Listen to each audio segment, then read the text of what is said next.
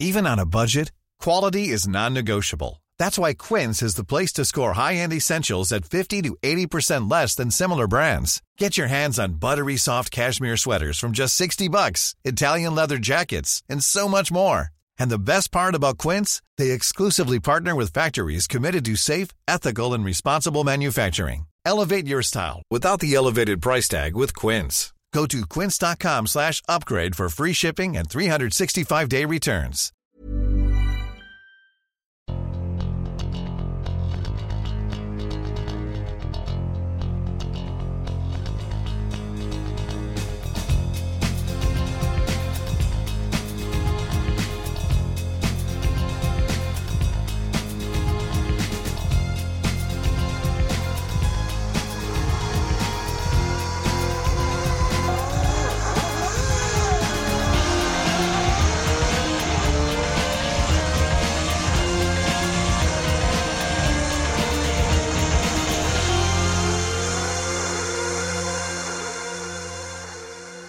Hello everyone and welcome to another Motorsport Magazine podcast. I'm Ed Foster and I'm the online editor of Motorsport Magazine. I'm joined by editor Damien Smith to my left, Simon Aaron, features editor, Alan Hyde, who's behind the cameras doing all the audio as per normal, and our guest, David Richards. Very warm welcome. Good morning.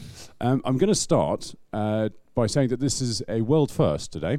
This is with a 9:30 a.m. start. This is the earliest podcast we have ever recorded, which doesn't say much for motorsport journalists, but it does, I think, give listeners a clue as to the life you lead, because I think you survive on sort of 5 hours sleep a night. Well, I'm quite an early riser, actually. I tend this morning was a 5 o'clock start as normal, and so I got quite a bit of work done, and then the car coming down as well. So, but no, you're getting in good practice for Le Mans next week, so you'll be all right for that. So we've got a huge amount to cover today. There's obviously the rallying, the sports cars, F1, road cars, hotels and St Mauls, and actually we had hundreds of questions in, so I'm going to sort of pick and choose from those. And one of them said, please, don't talk about F1 and sports cars all the time, because David is a rallying man at heart. So I think we should start with the rallying, especially because, am I right in thinking that the house you used to live in, the RAC rally, used to pass you when you were a young boy? It wasn't far away. I come from a little farming community up in North Wales, and right out in the countryside, and my brothers and I used to ride our bicycles up to the local forest and watch the cars go through. And I can remember sort of from 12 years old, sort of sitting there at the side of the forest watching the very last car. The army used to be the last cars on the RAC rally in the old days, and they used to bring the Land Rovers through and Minis through, and we sat and watched the very last one. And ironically, there was one corner we always used to go to, and it was near to the road, near to the end of the stage, and we used to sit on this 90-degree corner, and that turned out to be the very, very last corner of the very last World Championship event that I took part in with Arian when we won the championship. Amazing. But from that, I guess from that early experience, it was you were always going to do something with cars. You trained in accountancy, am I right? Yeah, well, yes, that was a sort of, really, I wasn't a particularly good accountant, but it taught me a few good lessons, I think. But I had a university scholarship from the RAF, and I was going to do engineering at university and join the RAF, and they were very good and taught me to fly when I was 17 years old. So I had my license very young, so I've been flying since then. And you started, you tried driving, didn't you? You tried very short. I had, my mother's car didn't last very long, and we used to do 12-car motor rallies. I used to take my brother with me, who was a little younger than me, and we used to go down the drive, and we had to disconnect the speedo because we told her we were going to the local youth club, and off we go and do the local motor club 12-car rallies. And the car came back fairly battered usually, and we had to give that up fairly quickly. And I managed to find a very good friend of mine with a Cooper S, and I navigated from him from there on, and that was the start of the story. David, did you find that when you did 12-car rallies, I remember from my time at the Sheffield Students Motor Club, most of the 12-car rallies had about 40 cars in them. Was it the same in North Wales? I don't think anyone ever counted the 12. It's just a sort of nominal generic name for those sort of events. When you started as a co-driver, obviously things didn't quite work out as a driver, but how did you take to it so well? What was it that sort of made you so good at it? I've no idea. I'm sort of I think the co-driving side is quite unique skill in terms of, in those days, slightly different from today. There were navigation rallies, remember. I was at the end of the Motoring News era. I did the last couple of years of the Motoring News Championship, which was plot and bash on those sort of maps across North Wales. And it was, you had to have got a lot of concentration to do it, and you had to have a pretty sturdy stomach as well. I think, lots of people would find it a little tricky to read a map and sort of be hurtled around in a Mini Cooper S at those speeds. And I just got used to it, and it's like being in a sort of mobile office. You're sort of at the end of the day with other drivers, with Ari and people later on. You are you're a real mixture of skills. You've obviously got to be fairly calm around the whole situation, because you're sort of living on the edge, and especially with Ari as your driver, and but you're a bit of a psychologist as well, because you get the best out of the driver and what's going on there, and you've got to be a good organizer. So it's I think they're all good training and skills for future life. Yeah, I've got a little bit of experience in navigation. I did 2 rallies with Tony Jardine, and our record is 2. That's an experience. Exactly. two starts, 2 DNFs. So not a great record. He keeps trying to get me in for a third go, and I keep resisting. But he's a hard man to say no to. So one day it'll probably happen. But the thing I found about it was I got a real buzz out of it, which really surprised me. I thought I was going to hate it, because I hate being a passenger generally. And at the end of the first stage, I felt really sick and had to wide the window down and try and lots of gulping of air. But when you start to gel as a partnership, it's amazing, isn't it? It's a great rapport, and you sort of, Ari and I have become great friends through many difficult times in the early days, and right through to current day, when I chatted to him on the phone only yesterday. So it's those bonds last for a long time. And you won the championship with Ari. What made him so special? Because he, as you alluded to just now, he was quite flamboyant, and with his driving, and certainly sitting next to him must have been eye-opening. He's a lovely character, and he comes from a very similar background to myself. He comes from a little farming community on the Russian border of Finland, miles from anywhere, and he sort of, Finland, of course, rallying is almost a national sport there. So he grew up sort of behind the wheel of a car locally on the local gravel roads, and I met him for the first time out in Jamaica, where he'd been spotted by Jerry Phillips, who many will know as a motoring journalist of old, and he took him out to Jamaica, and they turned up, and he didn't speak much English at all in those days, and we got sort of, somehow we managed to communicate, and he came to Wales to do the Welsh Rally. And I said, well, after the rally, you better come and stay with my parents and come up and see us up in North Wales. And that's what he did, and we became friends, and sort of from that moment onwards, we did a number of rallies together, and away things went. His son now is rallying, and he's rallying in the new revised BRC. It's great to see the British Rally Championship back. What do you make of the BRC and from what you've seen so far? It's BRC. I think rallying's got problems at the moment generally. Lots of issues which it takes all morning to debate them, and how to resolve is another matter altogether. But if I look back to the old days, you used to get all the Scandinavians would come to Britain because this was the most competitive championship in the world. People would come over. You'd have a lineup with Roger Clark, Hannu Mikkola, Timo Mäkinen, and Ari, the whole lot. It was just quite extraordinary. I think the problem we've got today with rallying is the cars aren't exciting enough. I don't think I think that's what excites people about motorsport generally, the flamboyance of the cars. And if you look at the categories of motorsport that are successful, and I think GT racing is a good example of that today, they're cars that people aspire to. They're cars that they long for, and they look great on the track or on the stage.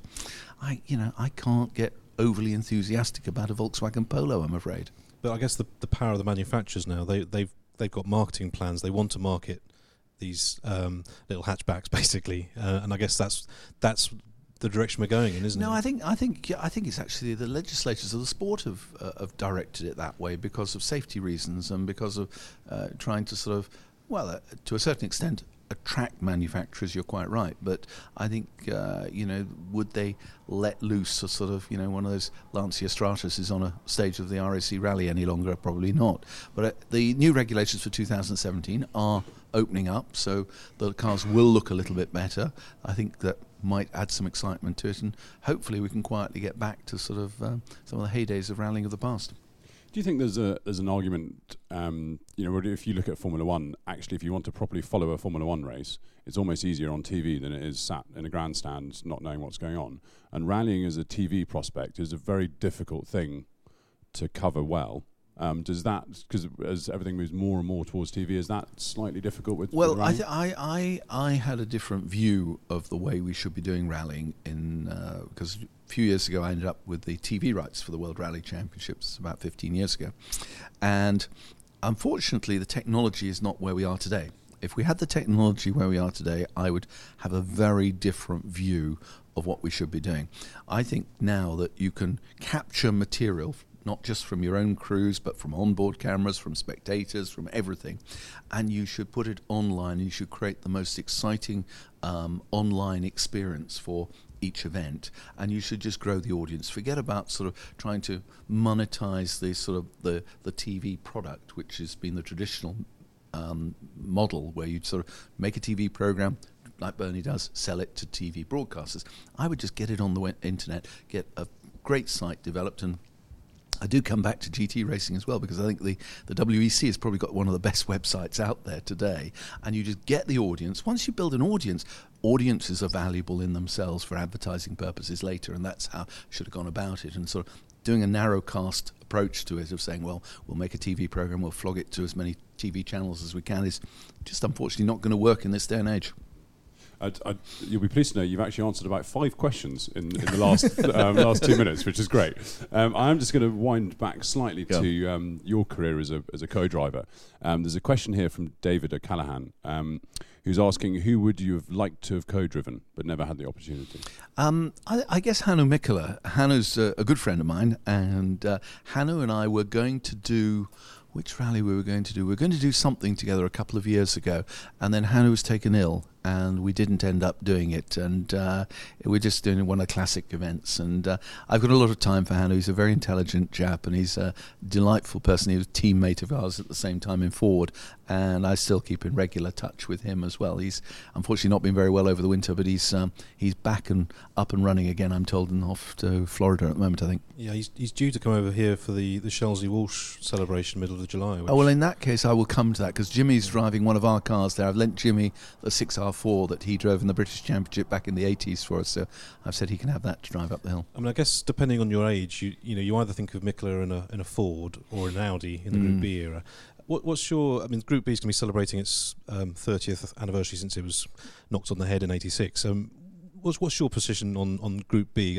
Obviously, a lot of the rally fans just look back at it as the era. Yeah, it was. They were quite extraordinary cars, and but it did get a little bit out of hand. 600 horsepower motor cars, and sort of on a gravel road lined by spectators standing on the edge of the road. It's not really. It's a recipe for disaster, isn't it? And but interesting enough, I've just come back from the Isle of Man this week, because I was over at the Isle of Man with Mark Higgins, who's been driving one of our Subarus there with 600 horsepower. And I looked at that going down through the streets of Douglas, and I thought, whoa, if you let that loose in the forest, what that would look like. But I think what happened in that period of time, well, obviously Balestra put the can on the Group B, and the sort of Toivonen's accident, I think, was the final nail in the coffin of that, unfortunately. But there were a whole raft of issues around it and safety at the time. And I think people forget. We look back at rallying today and say, oh, it's all gone wrong, it's sanitised, this has happened, that's happened. But I think we should be rethinking it again, because a lot of the reasons that some of the measures were put in place back in probably about 15 years ago, maybe a little bit more, were for very valid reasons at the time, because I think, quite frankly, Max Mosley was getting nearly to the point of completely banning rallying. I think it was getting to the stage the safety was getting so unacceptable that things had to happen. Now, if you remember, we said, well, let's just go round as a sort of cloverleaf route, and everyone says now, it's terrible. We should be doing the old RAC rally. Well, the cloverleaf route was all about having proper marshalling in place and proper safety plans in place, because we didn't have enough people or resources to do a linear route around the country like the old RAC rally used to be. Now, perhaps that's changed now. Perhaps we could actually rethink that and go back to that situation. Likewise with the cars were sanitized down to sort of got to be below 300 horsepower for various reasons. Could we rethink those? I think all these things should go back on the table now that life's moved on. We shouldn't automatically think they're here forever. Do you lament the fact, I mean, the old RAC, as you say, used to be sort of 5 days across the length and breadth of the country. The safari was part of the sense of adventure that has been taken away to a degree from the World Rally Championship. No, I totally agree with you. And but I think you've got to understand why that happened and then revisit it and say, are those reasons still there today? And could we actually go back, add a sense of adventure back to, I loved it when it sort of shot up to Scotland and down through the Lake District and all the rest of it. And those were great. But could the roads put up with the traffic? Would the police accept that situation there? I don't really know. Those are lots of things we need to look at. I do think we need more giraffes, though, in the World Rally Championship. I think the giraffes and elephants are essential. That would, but we did do the safari parks at one stage. Remember Woburn? And Knowsley as well. Isn't there an element of cost as well? I think some of the teams, when they're complaining about if you made the routes longer without the central service station, there's more cost involved. Well, no. I think that was partly around the servicing, because it was if you had, I can remember going to events, even Acropolis, with 120 people and about 20 trucks or vans to service, and then we decided that we couldn't afford to do that, so we took 2 helicopters, and that seemed to solve the problem completely, and it worked quite well. Nowadays you don't need to service the cars so regularly, and I think if you looked at the way. I remember in Formula One when everyone said, you're going to put the cars in Parc Fermé the night before the race. Everyone said, you can't do that. You'll have no cars finishing the race. And look what happens is you get reliability and it builds in. Likewise, if you say to drivers, I'm sorry, there's no service for X number of miles on these stages, and you've got to work out the tyres are obviously a limiting factor in that respect. But I don't see why you couldn't do those sort of things. The idea of central service, again, here's something that's back to, again, easy to forget in the midst of time. Central service, turn the clock back 15 years ago, we did not have the mobile phone technology we have today. Journalists were chasing after the rally, getting up to finding things out about 6 o'clock in the evening and trying to get their reports in. And it was disaster. The journalists were all saying, well, we can't. None of the mainstream journalists would follow it. It's only enthusiasts like you 3 guys would come along. So you couldn't get the mainstream along. They wouldn't write about it. So, well, if we come back to a central service all the time, the journalists will be able to have time to interview the drivers. They'll be able to get there. We'll have good communications there. They can get their reports out, and we can do a proper press coverage of the event. So that was the rationale for having central service.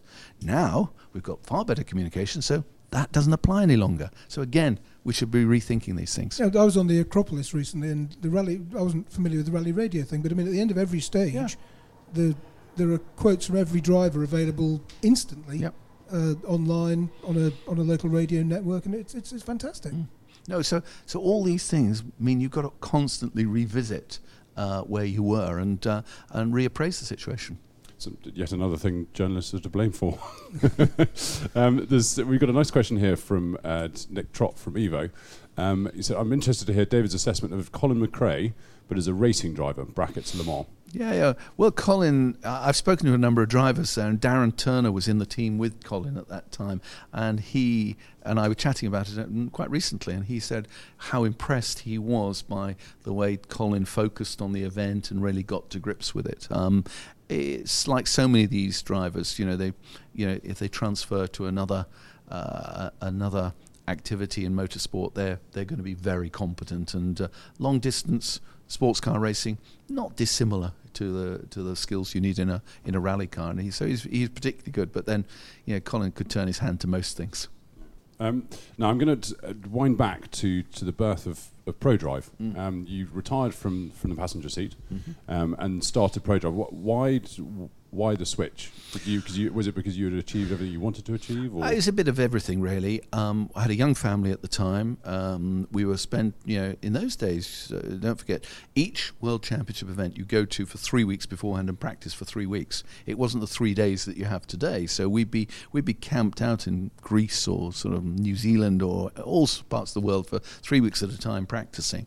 And so it wasn't a great way to bring up a young family, and we were travelling like gypsies, and the kids needed to go to school, so we decided that we had to be based back at home. And I'd always sort of I'd already started some work with Rothmans, advising Rothmans in those days about their motorsport plans and their motorsport strategy, and they offered me the opportunity to be more involved with them, and I sort of said, okay, I'll take that up. And so that was the starting point of ProDrive, just almost like a small consultancy. There were only 3 or 4 of us at those days, and the first year was actually spent. The first task, they said, well, we've just decided to sponsor the March Formula One team. This was in 1982, I guess, or 82 probably.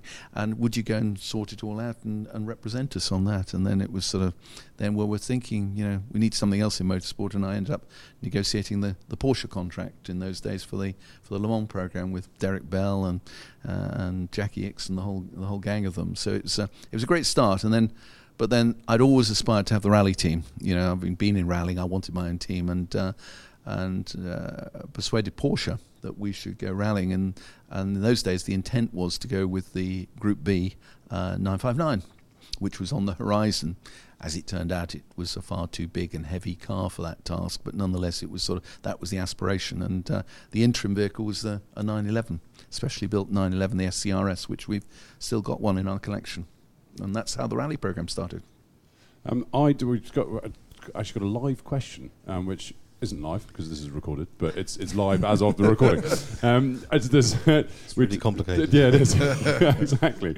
I don't even understand it, so if anybody does, well done.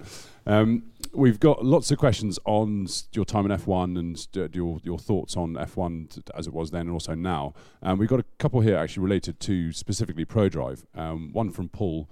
What series that ProDrive has not competed in would you most want to have a go at? And actually, Phil's asked a similar question but more as which category would you like to have tried as team manager? So I think I think over the years we've done most things in motorsport. We've never raced in sort of NASCAR racing in America, and I don't ever see that's going to be likely. We haven't done much single-seater racing, if I'm honest, in the lower categories from sort of Formula 3 area and GP2 and stuff like that. And again, that's never been our forte because it's mostly around. I think our best, we're at our best when we're actually developing and designing the car and then operating the car. Taking a sort of standard formula and taking somebody else's product and racing it, we're not, we can do it obviously, but it's not where our skill sets lie because we've got the engineering resource to build something from ground up. So the one category that still waits a tick in the box, and I'm confident will be in the near future, is a Paris-Dakar program. But do you have any regrets though that, you've been involved in Formula One, not only with your Rothmans sponsorship negotiation, but as team principal at Benetton for a year, a couple of years with BAR Honda. But ProDrive as its own entity has come close to having a Formula One entry, but you've not done it on your own terms. Is that still an itch that needs scratching? I think you can't ignore it, but Formula One has got into rarefied atmosphere these days, and sort of whereas we could play a role in a Formula One team, the actual ownership of a Formula One team is, I think is, I wouldn't say out of the question these days, because we could lead some consortium to do that quite easily. But we've been there, done that, and it's certainly reviewed every year. We sit down and we have sort of strategic review of what we're going to be doing in the next 3 years and where each of the categories are going, because some programs you look at and you think, well, we should be there, and then a year later you look at it and you think, is that really right for us? And you sort of, put ticks in boxes, and then we put teams onto it to sort of look to see how we might achieve different things. But I would say at the moment, Dakar is still one of those that we've got to do. Yeah, I've got to press you on that Dakar point. That's very interesting, because it is one of the last great true adventures, isn't it? Is that what attracts you to it? I think it's. I think the fact that it's an adventure not just from the participation, but it's from the engineering challenge as well. I think there's a lot more freedom there. And quite understandably, lots of other motorsport categories have got so prescriptive that they don't allow the engineers that great freedom that they enjoy. And it gets a bit boring for them when they're just working around sort of minor changes here and there. And, and to be fair to them, the sort of balance of performance in sports car racing has been one of the frustrations for them as well. So we like to find new challenges and we like to do things. And that's, to a certain extent, the Subaru exercise that we've just done recently on the Isle of Man, with the sort of Mark Higgins getting around there just shy of 130 miles an hour is one of those little exercises. I watch the motorbikes and you laugh at that idea of the car. I was horrified at the idea of doing that on a motorbike when I saw them. We just stood by the side of the road and we watched these motorbikes go by. I've never seen anything like it in my entire life. It's just, I've seen it many years ago, but I'd forgotten. And until you see it live and you stand by the road, those guys are the heroes in motorsport. Forget any other category of motorsport and just think of motorbikes on the Isle of Man, and that's where they really are special. I went there in 2011, I think it was, and to this day it's the greatest motorsport event I think I've ever attended, because it is just so visceral, and it's also great because it's about the one thing I've been to that Simon hasn't actually been to yet. I will get there. It's on the bucket list. It's got to be on the bucket list. It's absolutely on the bucket That list. and the two-seater dragster ride. Who was the guy sitting next to Mark? That was the time before with the big save at the bottom of Bray that Hill. was an American journalist. Yeah, And his face didn't change. He didn't at realise. all. I don't think he realised what was going on. Talking of big saves, I mean, there's a very famous clip of Harry. I think it was with Terry Harriman in the car. Isle of Man. On the Isle of Man, yeah, when they nearly hit a gatepost at. It was through a cattle grid. Yes. Yeah. Did you? Are there any moments that you had of a similar nature? How long have you got? Well, just talk us through a couple top three. Yeah, Top talk three. A couple of the best Well, ones. funny enough, Harry sent me a picture this week. He said he often sends me little emails with pictures and different things. He sent me an email. How about this is for nostalgia? And it was a photograph of us in Portugal, and it was an early morning of a Portugal rally, and we were running, I don't know, third or fourth on the road, something like that. Hannu Mikkola was just ahead of us in our other team car, and we came down a hill, and it went on to cobblestones or something like that, as they do in Portugal stages, and I heard everything lock up, and I knew things were, and as I sort of heard us go through 180 degrees, I thought, this is it, we're going off backwards into another big shunt, and we landed smack bang on top of Hannu Mikkola's car, and David Sutton wasn't very amused at that point in time, because I think we were lying second and third on the event, and both cars out on the same corner. So that was then there was another similar experience in Monaco, where we'd done a private entry on Monaco. I can't remember the rationale for it, but there was something. Ford had pulled out, and we needed to do Monte Carlo Rally to get some points, and so we were part of a private team that was funded by some rather dubious sources in Monaco, if I remember correctly. And the other chap who drove the other car was the person who was behind all the funding of the team. And we went off backwards, as we often did, down into a ravine, and it dropped 30 feet down into a river. And it was quite a big accident. And as we climbed back up to the road, we suddenly realised the sponsor in his car was about to pass, so we hid for the next 5 minutes. And then... But I suppose some of the bigger accidents I can remember are the team, actually. Colin McRae is one of the more famous ones, because we were going to Finland with Colin. It was his first experience in Finland, so I got him into my office before we went, and I sat him down and I said, "Look, Colin," he'd have been about 21 years old, something like that, 22 maybe.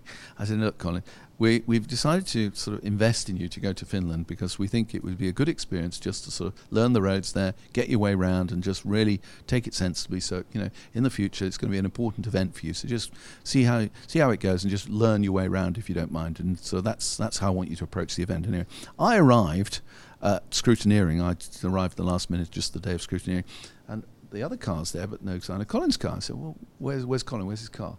And they said, bit of a story to that. It's in the paint shop.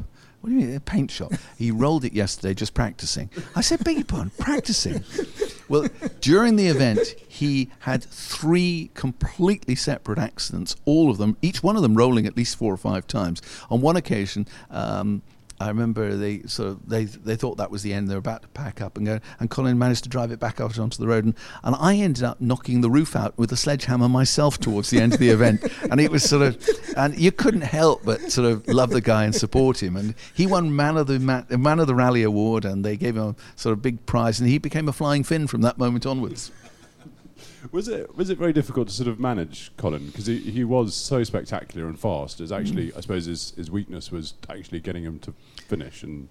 It was. I sort of almost look at him as a surrogate son. He was because I sort of have similar experiences with my own kids growing up, and we did have a lot of heated moments at times, and we had lots of arguments about things. But I've often looked back on all my different relationships with drivers, and I can sort of look back to dozens and dozens of them, and I wouldn't think there's any of them that at some point in time I haven't had an extremely serious falling out with, where we've not been speaking for weeks, lawyers involved even, all sorts of things going on.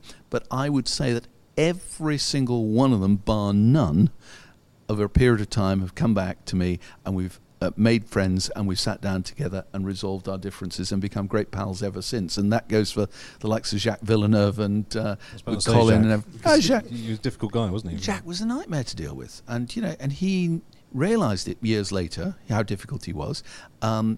Extraordinary talent, extraordinary character, his own man, which I thought was never afraid to speak his mind and sort of just behave the way he felt. Unfortunately, he was surrounded by some very sort of ill-advised people, in my opinion. And so we had some very frank discussions at the time, and we did, fall out quite seriously. Didn't speak to me for many years. And then one day he came to me at Abu Dhabi and said, you know what, I think we should sit down and have a chat about things. And sort of, I really look back on those days, and I think, there are things I regret. And could we have dinner together? So we had dinner together. And that's been so often the case with lots of other drivers I can think of. We're going to come to F1 in a second. I just wanted one more question on Colin. Where was there a particular moment when you thought this guy's very, very good and he will be world champion at some point, or did that build over time? I think it was quite early stages, actually. I think you knew this guy had an extraordinary talent. We remember in the early days, we brought him into the workshop and said, right, you're going to sort of work in the workshop during the week. You can drive a service van on the rallies at weekends with us, Marco Alem was driving. You can come down to sort of drive the van, help out. Very good mechanically. He knew his way around a car well, and I think that served him well, that period. Fortunate, considering his, well, I think his ability to wreck cars. I think that education served him very well. And then we put him into the British Championship. We said, well, we'll do the British Championship with you just as a starting point. And he just dominated. He was just in a world of his own. There was nobody could hold a candle to him. And it was very obvious for everyone to see at an early stage. Now, ProDrive, obviously, you mentioned the Porsche, the MG history, Subaru, touring car programs, BMW, Alfa Romeo, Honda, Ford, GT Racing. How and why did Formula One come onto the horizon? Because it was slightly down to David Lapworth, if I'm correct. No, there's two stories to this. The first foray into Formula One was when I went into Benetton. And that came about because BAT had asked us and said, would we like to sort of put a proposal together for a Formula One team for them? They were very keen to get into Formula One. And so we did a bit of research. We came back. We'd won the World Rally Championship a couple of times by that stage.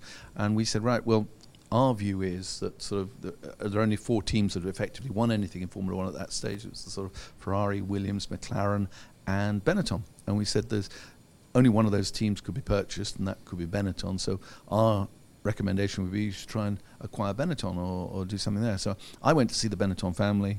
We had long discussions. There was a proposal on the table. BAT eventually turned around and said, no, we want to have our own team. We want to have a clean sheet of paper, greenfield site. We'll do it all our own way. It must be unique. I said, okay. And so they went their own way and did that. Meanwhile, the Benetton family and I got on reasonably well. They wanted one of their young sons, Rocco, to sort of take over the reins of the team and get involved, and I was asked to sort of come in and help and mentor him. And so that was the first foray into Formula One. And then, of course, the early days. Mom deserves the best, and there's no better place to shop for Mother's Day than Whole Foods Market. They're your destination for unbeatable savings, from premium gifts to show-stopping flowers and irresistible desserts. Start by saving 33% with Prime on all body care and candles. Then get a 15-stem bunch of tulips for just $9.99 each with Prime. Round out Mom's menu with festive rosé, irresistible berry chantilly cake, and more special treats. Come celebrate Mother's Day at Whole Foods Market. Mom deserves the best, and there's no better place to shop for Mother's Day than Whole Foods Market. They're your destination for unbeatable savings, from premium gifts to show-stopping flowers and irresistible desserts. Start by saving 33% with Prime on all body care and candles. Then get a 15-stem bunch of tulips for just $9.99 each with Prime. Round out Mom's menu with festive rosé, irresistible berry chantilly cake, and more special treats. Come celebrate Mother's Day at Whole Foods Market.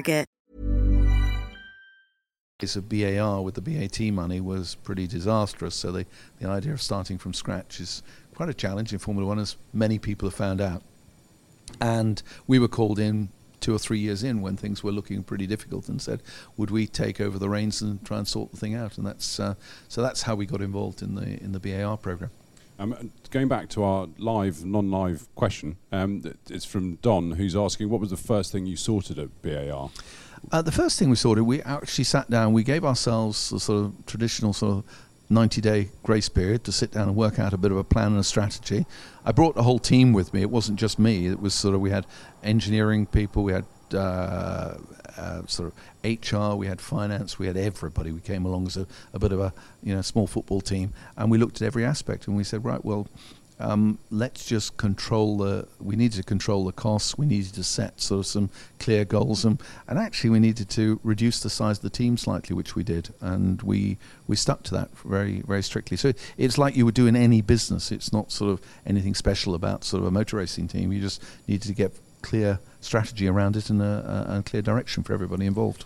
One of the most memorable elements of your time at BAR was obviously signing Jenson Button, and I mean, I always think he must owe you drinks whenever you ever see him, because I mean, he was pretty bruised after his time at Renault. Yeah, he was. Yeah, and I think it was a difficult period for him. He was coming out of a very, he was thrown into the limelight very young. It was. And so many of these drivers are, and it takes a very strong character to come through that period untainted by it. And Jenson has matured now to a great character and a great guy. And but those early days for him were difficult, as they were for Colin McRae as well. So I've seen lots of people in that situation. But no, he was a great addition to the team, because it also got the team rallied around him as well. It was British team, British driver.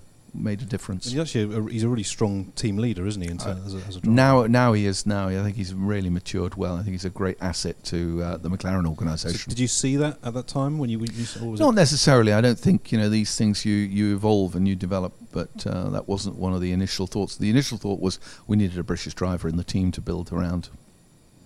What was it like going into the F1 paddock, to having spent so much time with rallying and sort of more, what I would have thought was more relaxed atmosphere? Was it wouldn't have been a shock, because you obviously knew the industry well, but what were sort of the main things that were so different? I think it's I've tried to describe it to people. Rallying, I think sports car racing to a certain extent, it's a bit like comparing golf with football. Because it's rallying is an individual sport.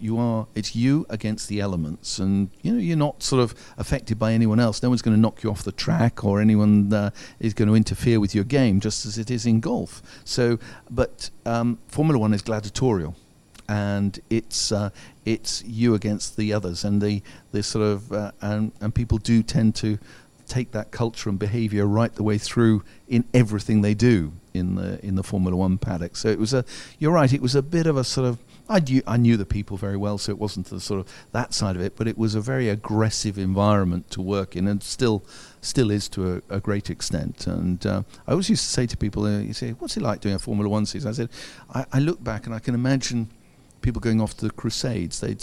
They wave goodbye to the family and children, get on the horse and come back 11 months later, and that's about how it is in Formula, if you want to be successful at it. It is one of those activities, as so many sort of major sports are, where you have to give 101%, and if you any less, you're not going to win. I have to say that from my perspective, when you came into Formula One, a lot of us found it quite refreshing in the media room, because we were used to team principals who now you can only talk to them at 4:15 on a Thursday or whatever. And you came in and you'd be wandering across the paddock and David, just ask you. And you always had time to chat, and it was, you'd come from a background which was much more open and much more accessible with rallying. Yeah. And colleagues who worked in rallying used to say, "Oh, David, he's a bit too F1 for rallying with him." And then when you came into Formula One, we thought it was. Yeah, well, you've got to strike a balance. You've got to strike a balance, haven't you? But it's no. I think there are so many crossover points in all forms of motorsport that sort of are common denominators. But each one of them, and the great appeal about all motorsport is each one of them has its unique traits and unique aspects to it, and that make them individual and appealing and attractive to spectators. We've got a couple of questions here, one from Adrian and one from Mario Pizzi, regarding the drivers of BAR. Mario's question is slightly naughty in that he says, at what point during your running of the BAR F1 team did you realise how overrated a driver Jacques Villeneuve was? So I will just tie that into another question from Adrian, talking about, do you think that different driver selections could have secured wins for the BAR team in the seasons that you were in charge? I think drivers, I'll put it to you, and the choice of drivers, what the pros and cons? I think you've got to also look at the car and everything around us. It was a very young team at the time that was starting ground up, so the equipment wasn't there, whichever driver you put in that car in the early days to win. So, you can't sort of hold everything against the drivers in that stage. I wasn't involved in the driver selection in the early days. The only driver I was involved in was getting Jensen into the team, and then subsequently Takuma Sato. And they were done for, as so much of Formula One is done for strategic reasons. I wanted a British driver in the team at the time. I wanted, obviously, the best British driver I could find. Jensen, in my view, was that, and still is. And I needed a Japanese driver to appeal to Honda, and that's why Takuma came in. And he, again, was the best Japanese driver we had at the time. So sometimes you don't have the freedom to sort of say, well, I would love to have Schumacher in the team, or I'd love to have whoever it is today, the hot shot of the day. Interesting that you said you still think Button's the best British F1 driver. Is that okay? Well, no. In an overall rounded shape, obviously, there's no getting away from the extraordinary talents of Lewis, but as a sort of a mature driver with overall talents, I still rate Jensen. And there's a question here. We'll find it probably in about 5 minutes' time about what happened to Honda after you left and why they struggled so much and never really had any success. Of course, there's Brawn GP, which was ultimately sort of a Honda car and Honda money and work. What went wrong? Why did they not have the success they should have? I wasn't there at the time, so I can't comment on what happened subsequent to us sort of departing. We did have a unique period then when everything came together, because I don't know, we in the end of 2003, the engineers came to me and said, look, we need to get a better packaging of the engine. The engine's too big and too heavy. The Japanese engineers were focused on power and producing a 1,000 horsepower engine, not the packaging or the sort of cooling issues that would make a great chassis. So we weren't sort of lined up together very well at that time, and it wasn't that was the real issue for us, to get that alignment. But we did see an opportunity in that Ferrari were changing to Michelin tyres, and we looked and we thought, well, they can't be changing to Michelin tyres for no reason at all. That seems like a very good idea to us. So we had a relationship with Michelin through rallying, and we flipped to Michelin early before anybody else. So we had that year of advantage, and where we finished second to Ferrari. And I think had we stayed on other tyre manufacturer tyres, we probably would have been sort of lambasting down in the middle of the grid again. Now, I've got a quote from you here. At least I'm 99% sure it's true. No. Well, written by a journalist. Well, it's written in Motorsport magazine, so I desperately hope this is right. It has to be so right. I'm slightly sort of feel as I'm hanging on a cliff edge here. To have your own F1 team, you either need to be a major car manufacturer or a crazed multi-billionaire, and I'm neither. This coming from a man who's come so close to entering Formula One on sort of a couple of occasions. What? Yeah, but there are points in time where opportunities do arise, where the funding's in place, and the big opportunity we looked at, and I think that Haas has proven this now of how this way could have worked, was when there was going to be customer cars, and that was the intent when the rules, a lot of the rules were opened up by Max Mosley, and he was very open about that. That's what he was trying to encourage. That was challenged at the time, and it sort of delayed. We would have had a McLaren on the grid alongside the rest of them that year had we not faced all the sort of legal challenges to the Concord Agreement and various other aspects that came about, and ultimately delayed it to a point where it was impossible to do. But I still believe to this day, had we come, we would have hit the ground running, and Haas has proven in the early parts of this season what they can do, and I dare say they'll sort of mature and far more quickly than somebody starting from the ground up.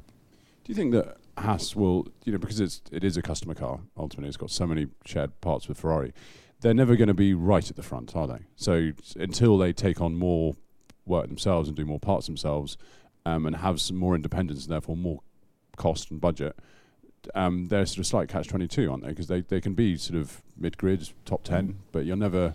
is it quite hard to motivate people? But you can't build a Ferrari Formula One team overnight, you can't just do that. So do you start from zero and build a team up from sort of, which will take you 5 years probably to get anywhere competent, in my view, or do you start from the sort of taking the customer car point of view and you leapfrog straight away into the midfield, and then from there build an organisation that can compete with the top boys?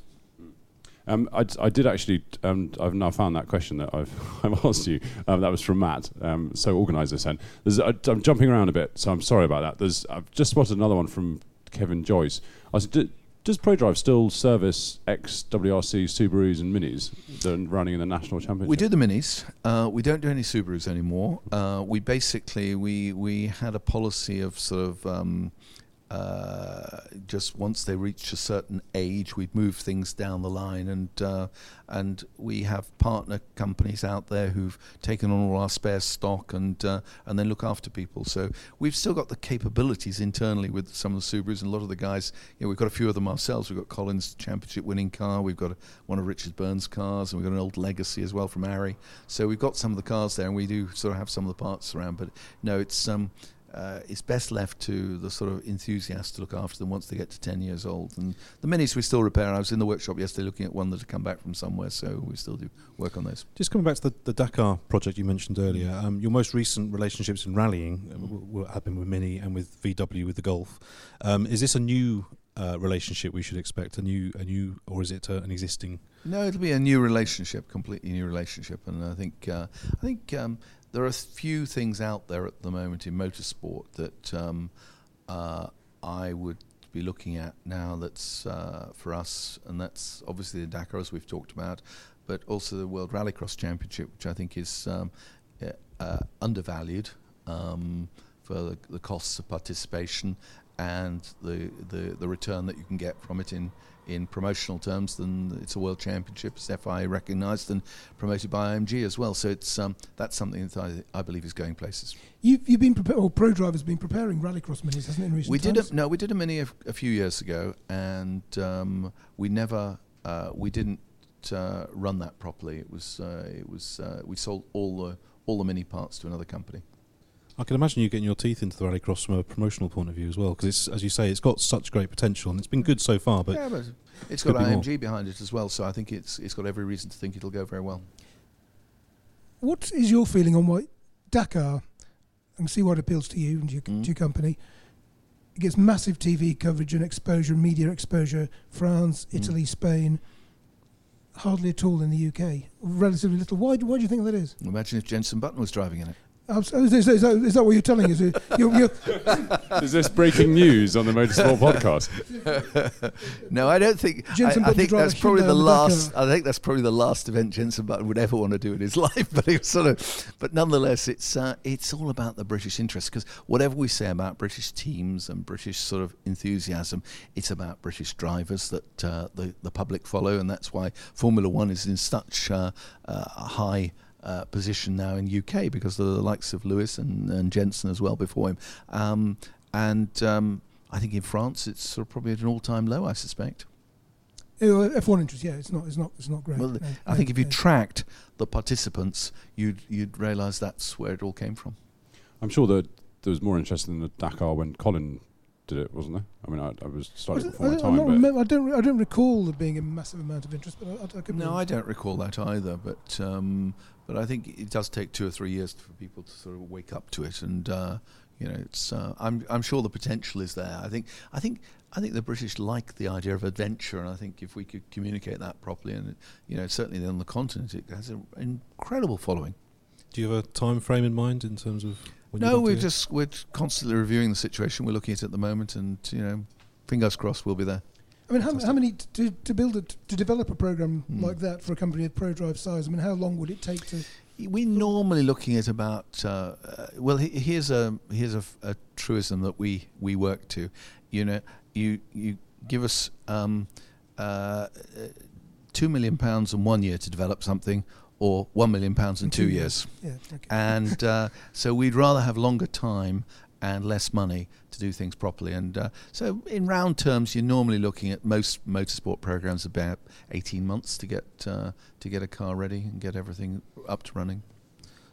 A week before Le Mans, obviously, we really must talk about Le Mans and Aston Martin going there next week. So you've been a big fan of GT racing for a long time. You've been a big supporter of the World Endurance Championship and all the good things we've seen coming out of it. Last year must have been a frustrating one for you, though, because you were basically hamstrung the whole year through the balance performance. Yeah, we had a very bad. I think I don't think the spectators fully understand balance of performance yet, and I think and unfortunately I've been very patient in the early days of it and believed in the philosophy of it. And, of course, it takes a different mindset to get the entire engineering team to believe it as well. The engineers come to you, great excitement at the end of a season and say, look, I've got this great idea. We can do this and we can change this widget and we can spend this amount of money and we do this and we're going to go another second faster. So, and then what's going to happen? They're going to put 20 kilos of lead in the boot. Forget it. We're not going to do it. So you're actually managing things in a very different way. You're looking at reliability, you're looking at sort of serviceability of parts, and the whole philosophy where you have to design the cars different. The early days of balance of performance were a bit erratic, and he who shouted loudest often got the best advantage. It's getting more scientific now. It's getting better all the time, but I still think there are mistakes being made, and I think last year was a clear indication of the sort of imbalance that we had, and we couldn't succeed last year. They got it wrong, the balance, and this year I think there's great suspicion about some of the competitors being sort of sandbagging at the moment.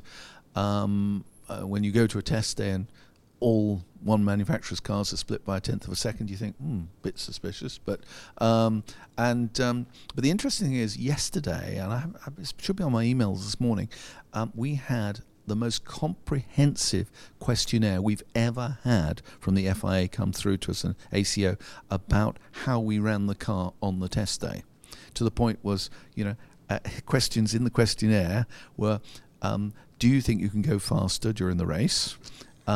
Do you? There were a whole raft. You should get a listen. You should get a copy of this, because this is quite intriguing and shows the depth to which they have gone to investigate now, to see that there's nothing going to happen that's sort of untoward, and nobody's really sandbagging. Because if you were running sort of completely ridiculous map on the engine that was sort of was 50 horsepower down, they would immediately know when you get to testing or to qualifying in the race next week. So they are starting to get better controls over it, and we'll just have to see if they enforce them properly, which is what's to be hoped to, Paul. So I laughed there when the question of, do you think you can go faster in the race? If you do then if you say no, we're absolutely on the limit, and you're actually sandbagging, is there some form of punishment? Well, that's the big question, because then they'll have to investigate where that performance came from. And how do they then penalise you if that's the case? We were having this debate in the office yesterday, because it's everyone said, "Wow, they are really starting to dig deep now." It's and I think that's what's going to happen. But it's somebody said to me, try and describe sort of what the GT race is about now with balance of performance, and I thought about it for a minute, and I'd just come back from driving up the M1, and I said it's a bit like taking a sort of Ferrari, a Porsche, an Aston Martin, a Ford and a Corvette, putting them at the start of the M1 and saying, right, now get to the top of the M1 in Leeds with a 50 mile per hour average speed limit all the way and see who's first. And it's who manages that process. Now, it seems it's a bit ridiculous for to say that in motor racing terms, because that's what people want to see, the cars going flat out. But the truth of it is, they are actually on the limit, and you've just got to drive the perfect race. You have got to drive. You've got to be not just perfect on the track. The drivers have got to be without any mistakes, but you've got to be perfect in the pits as well. Our guys, we built a special car for them to practice. They each tell me their teams have done at least 1,000 pit stop practices before they get to Le Mans to get all those things absolutely right. So are you against balance of performance, or are you against the detail in the balance of performance? I think balance of performance is a necessary evil. Otherwise, we would not have sports car racing the way we have it today. It's great that we can have a front-engine Aston competing against a mid-engine Ferrari, competing against a rear-engine Porsche, all with relatively similar performance. You go to different tracks around the world and you'll see different performance, but I think I can't imagine how else you could achieve that unless you just went for a silhouette formula. And so I think the ACO are to be commended on it as well. The ACO have worked very hard at it. They're committed to it. I do think that we end up a bit the bridesmaid occasionally in terms of the PR coverage we get compared with the sort of prototypes. But this year, less prototypes involved. I think more focus on GT. I think it's going to be a great classic year. I was going to say that, is there a slight frustration? I mean, you've got Ford, Ferrari, Aston, Corvette, etc., Porsche. It's, the GT battle is going to be immense. I mean, you look at a Blancpain grid, you can get 60 GT. Yep. I know the rules are slightly different. You can get 60. Is it slightly frustrating that you are racing for 11th, 12th overall or something, but it's this fantastic competition within a competition? Well, I think that's one of the issues we have to keep promoting with the organisers and with our own PR. I think the race at GT, I think there are 14 pro cars this year. I guess that's far more than the LMP1 cars as well, and it'll be closer racing as well. So I think the true enthusiasts know what's going on there, and of course Le Mans is just full of true enthusiasts. Yes, but I have seen in the wider world people saying, "Oh, it's all very well Ford coming back, but they're only trying to win the GT class." I think, well, it's not going to be easy. It's not going to be easy. It's not going to be easy. That I can tell you. Where do you think the championship is at now? Because obviously Le Mans is this amazing thing that has so much attention thrust upon it, and there's so much world interest. The championship is still building; it's still work to do. Where do you think it's at? Well, the growth in the championship is there for everyone to see. The sort of audience attendance at races is good. I think the championship is very professionally run. It's going to some interesting places now. I was talking at Silverstone. They've got growing crowds there at Silverstone for the first round of the championship. Pity it's so early in the year and the weather's not so nice, but there we go. We're at a bit of a tipping point, I'd say. I think next season is going to be interesting to see if they can continue the momentum. But it does come back to that point I was making, that the cars are exciting, the cars are interesting, and the good thing about the technical regulations, certainly for the prototypes, is they open up to innovation. The front of the field, you've got 3 very different cars with the Audi, the Porsche, and the Toyota. They're very different products. So, and I like the idea that the ACO always put out these technical challenges and embrace new technologies. And I don't think they'll stop doing that. What's of more value to you, a Le Mans win or a World Championship title? I think at the end of the day, a World Championship title is a good one to get, but Le Mans is Le Mans, and I would always tick that box first. What are your thoughts on the Ford and the sort of approach they've taken to building what some people refer to as a special? But it is a special car. It's a unique product. It's back to the homologation specials, really, isn't it? But it's a celebration of 50 years and the GT40. I think that's if you come along with a special prototype, if we'd built a special prototype at Aston Martin mid-engine car, especially for that task, I don't think it would have been within the sort of spirit of what that GT Championship is about. But I think Ford have got the excuse that it is around their heritage of GT40, and I think it's to be commended. And I think it's great to see Ford back in racing. We've got a question here from Richard Leach actually about the likes of Ferrari, Porsche, Ford, and the amount of financial investment and technical investment they're putting into their GT programs. Is that something that's becoming sort of increasingly difficult to compete against with ProDrive, or was, as you alluded to earlier, you actually don't spend money on that minutiae of detail to get extra speed because you'll get sound mode? No, you're right. I think that we are fortunate. If it was an arms race and it was a free-for-all open regulations, Aston Martin couldn't afford to be there, and we certainly couldn't be there. But the way it's done now with the balance of performance allows Aston Martin to be competitive on the grid, and we've just got to look at every aspect of that and see where we can gain advantage. When first I went to Le Mans in 1978, I stayed up for 24 hours because I was only 17. With maturity, I too tend to try and sleep a little bit.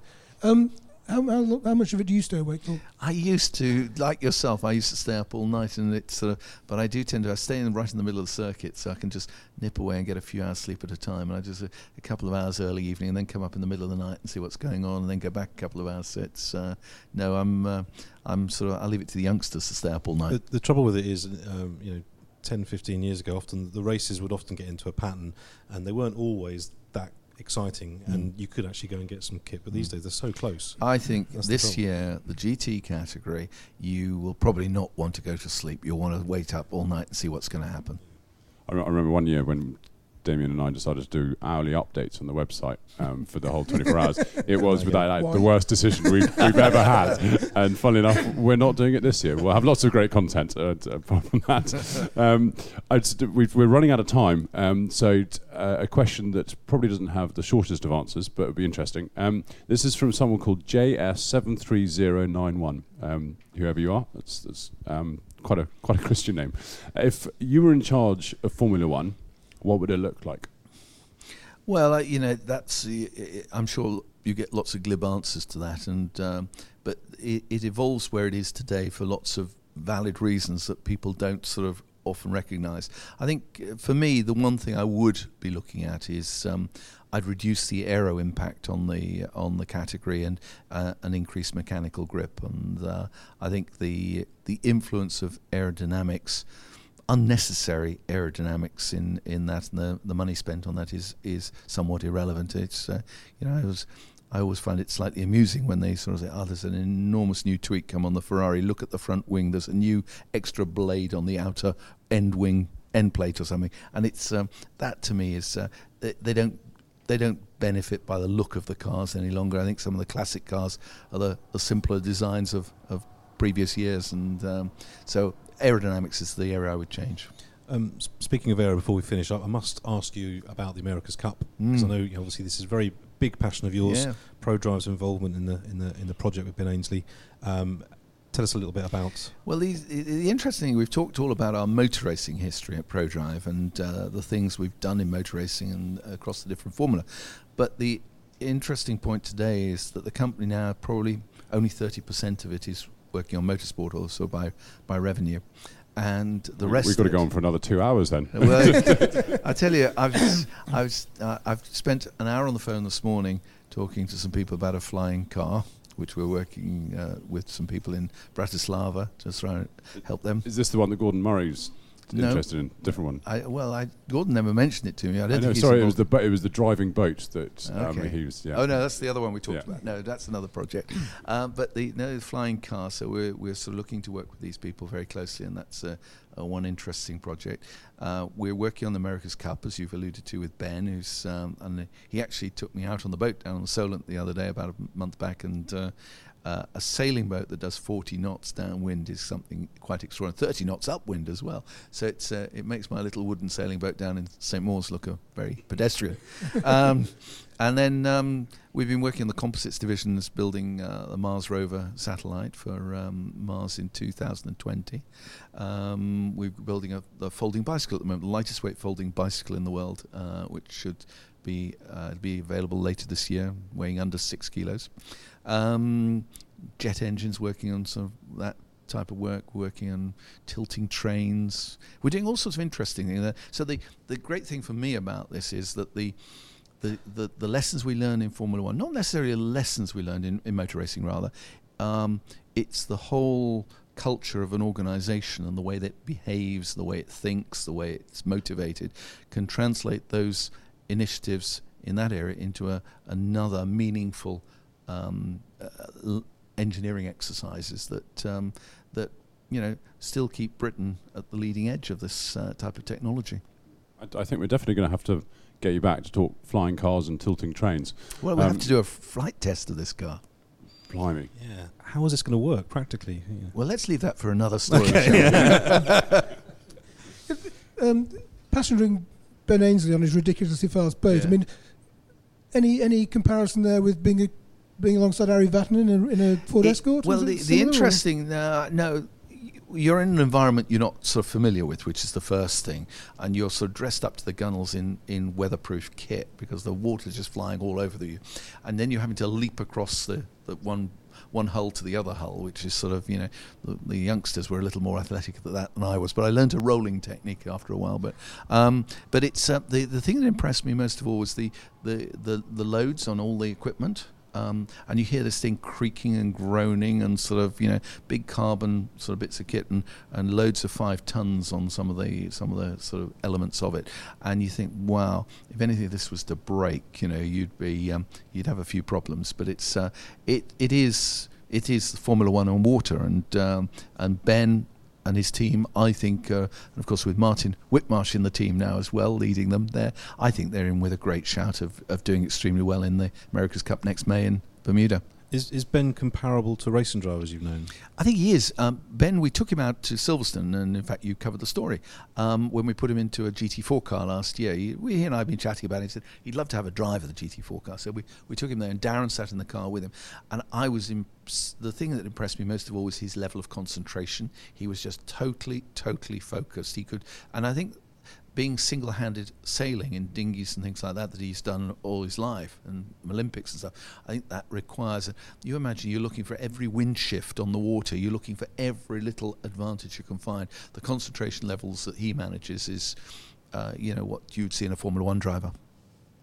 Amazing stuff. We are going to have to call time on it there, but David, thank you so much for coming in. I know how busy you are. Always good fun. So thank you very much. Thank you to Damien, to Simon, Alan behind the camera, and Jack doing all the social media and handing me my live questions. We'll see you all again next month for the 100th Motorsport Magazine podcast, which is very exciting.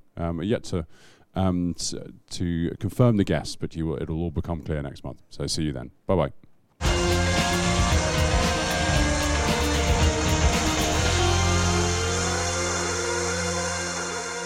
Don't forget that over the past 6 months, Motorsport has been delving into an audio archive. Back in the late 1970s and early 1980s, Rob Widdows recorded a radio show called Track Talk on Radio Victory. He interviewed the likes of Bernie Ecclestone, Nelson Piquet, Derek Bell, John Surtees, Sterling Moss, and even Motorsport's Dennis Jenkinson. We've digitised all of the Track Talk tapes, and these are available through shop.motorsportmagazine.com. I can't recommend these highly enough. They're amazing windows into the past for only £1.99 per download.